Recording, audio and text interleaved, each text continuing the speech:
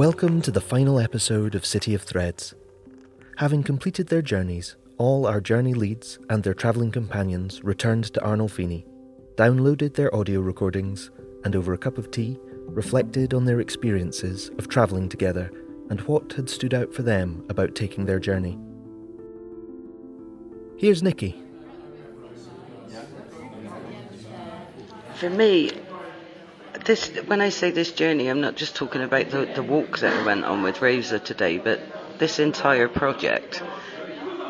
I have enjoyed showing my world to sighted people who haven't necessarily been around visually impaired people before. Anila and her travelling companion Katie. I've really enjoyed your company. It's been fun. Oh, it has actually been fun. Fun getting to know you. It has. I don't know why it's made such an impression on me. But putting my hand on that wall up at St Peter's Church and noticing that texture and how crumbly and flaky it was, that's made quite an impact on me. Yeah, and it's probably something that you just look at up Yeah. until that point. You've probably never touched it. And it's something that everybody knows and refers to in the city, and then it's actually like, if we all keep touching it, it might just disappear into dust. Yeah, it could. It felt like it could. Mark and his travelling companion Letty. I guess if I'm honest, I really didn't think we'd be moving as quickly as we were, which was nice. And yeah, the cane really does part waves. I really enjoyed it actually. I like a good fast-paced walk on a Saturday. My standout moment, I think, was just when we started to head towards the Arnolfini, and we went down the steps and we were looking at the river and the waterfall fountains. I think that was my favourite moment. I spend so many hours in this stretch of the city. It's nice to kind of think about it and see it in a different way and kind of tune into the noises. There's nothing nicer than the sound of a waterfall, I think. Yeah. I've often just sat in parks and just listened to waterfalls. Yeah. Just love the sound of waterfalls. It's very relaxing. I'm not normally one for Zen moments or anything like that, but waterfalls always relax me. Waterfalls are the Zen moment. Yeah. Claire's travelling companion Esther, telling Claire what impressed her most about her guide dog, Sparkle. And one thing what stuck out into my mind actually was how Sparkle, Claire's guide dog, could find things just by finding the nearest bench, or would actually guide her perfectly the right route around a puddle. So there was a path we're walking along what was full of puddles, and Sparkle seemed to choose the perfect point around each puddle each time. That's because she's a perfect dog. Marcus, Barrington's travelling companion. I think for me, one of the things that was quite significant was out of our conversation to realise all the things that you have to consider in terms of your journey, but also all the things that you do from memory. Everything is done by and navigate listen, the city by memory and by listening. Yeah. And all the things that you took notice of that would just slip into my subconscious. Yeah. So I think from that, because the thing I was thinking of was, would I be able to remember all of this and hold it in my head in order to make that journey? And I found I couldn't answer that question and say yes. Chris and Linda. So it's been a good journey. It was nice hearing about visual things that I wasn't aware of. And probably in the past when we've gone out, if we've just gone out socially, probably we just chat about normal things. I probably don't describe things that are around us. So I notice them, but I never go and look at them or touch them. So again, that kind of brought back more appreciation to me of what's around me as well. So yeah, it's a really good experience.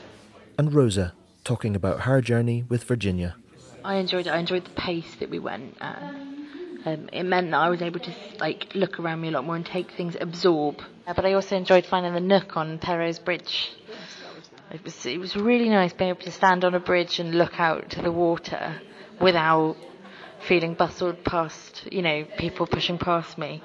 And I would say it's been a privilege getting to know you a bit, Virginia. It's been, I've really enjoyed spending time with you. Everyone was asked to consider what had changed for them, or what they might do differently as they stepped back into the city and their own lives once more. Here's John's travelling companion. John.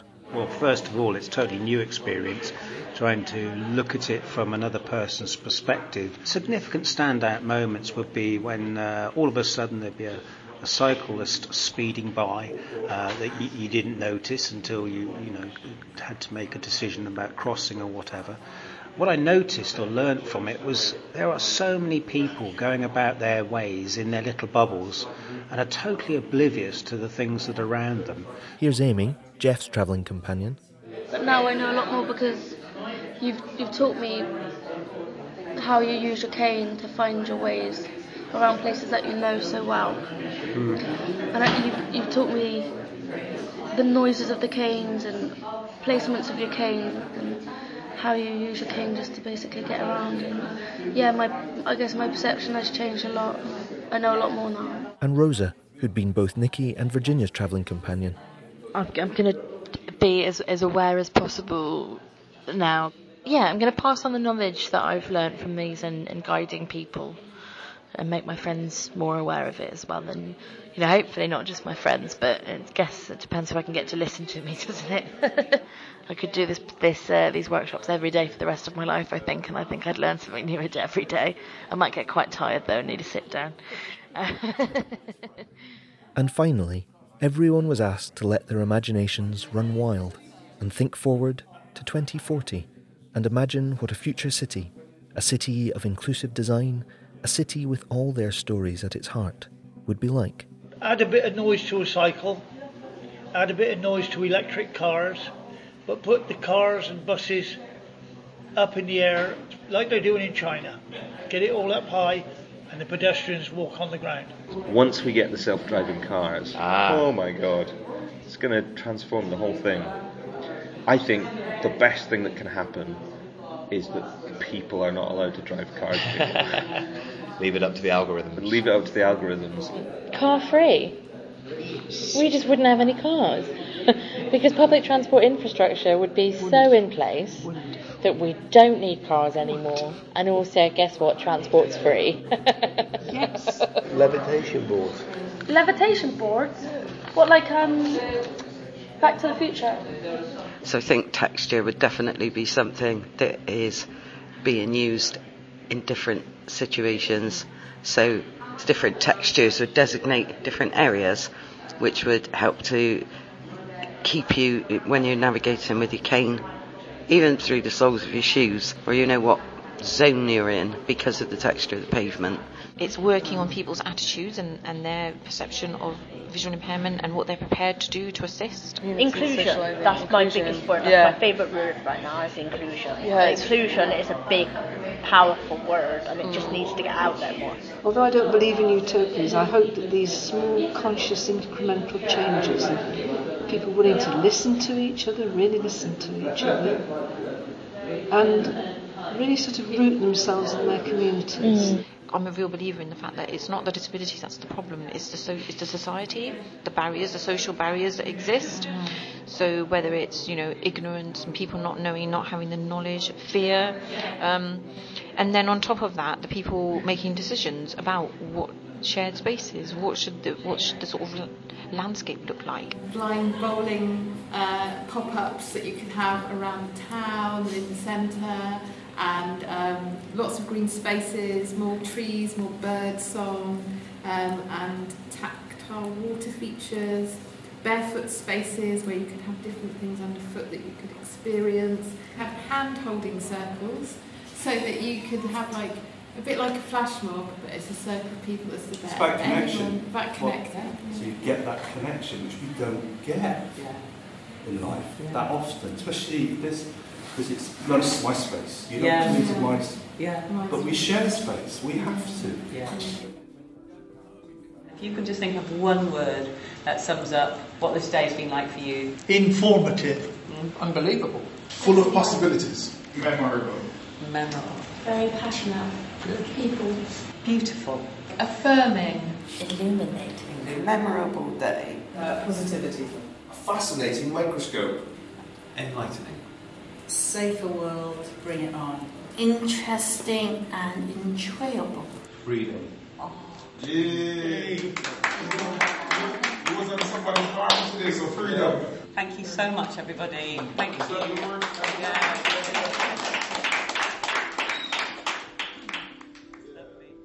We hope that as you come to the end of exploring the City of Threads podcast series, that these journeys have gone some way to revealing the city in a new or richer light, and that listening to people's stories that you might not otherwise have heard or considered has brought about a deeper understanding or a recognition of a shared experience, and that as all the threads that connect us become more tangible, they start to reveal a City of Threads tapestry of interwoven pathways, histories, stories and experiences, rich and vivid and resonant. I mean, one of the things I said in answer to the last question, if you like, I'm now in 2040, I've just got out of the vehicle that picked me up from home with a driverless vehicle, dropped me off where I wanted to go, in safety, in time.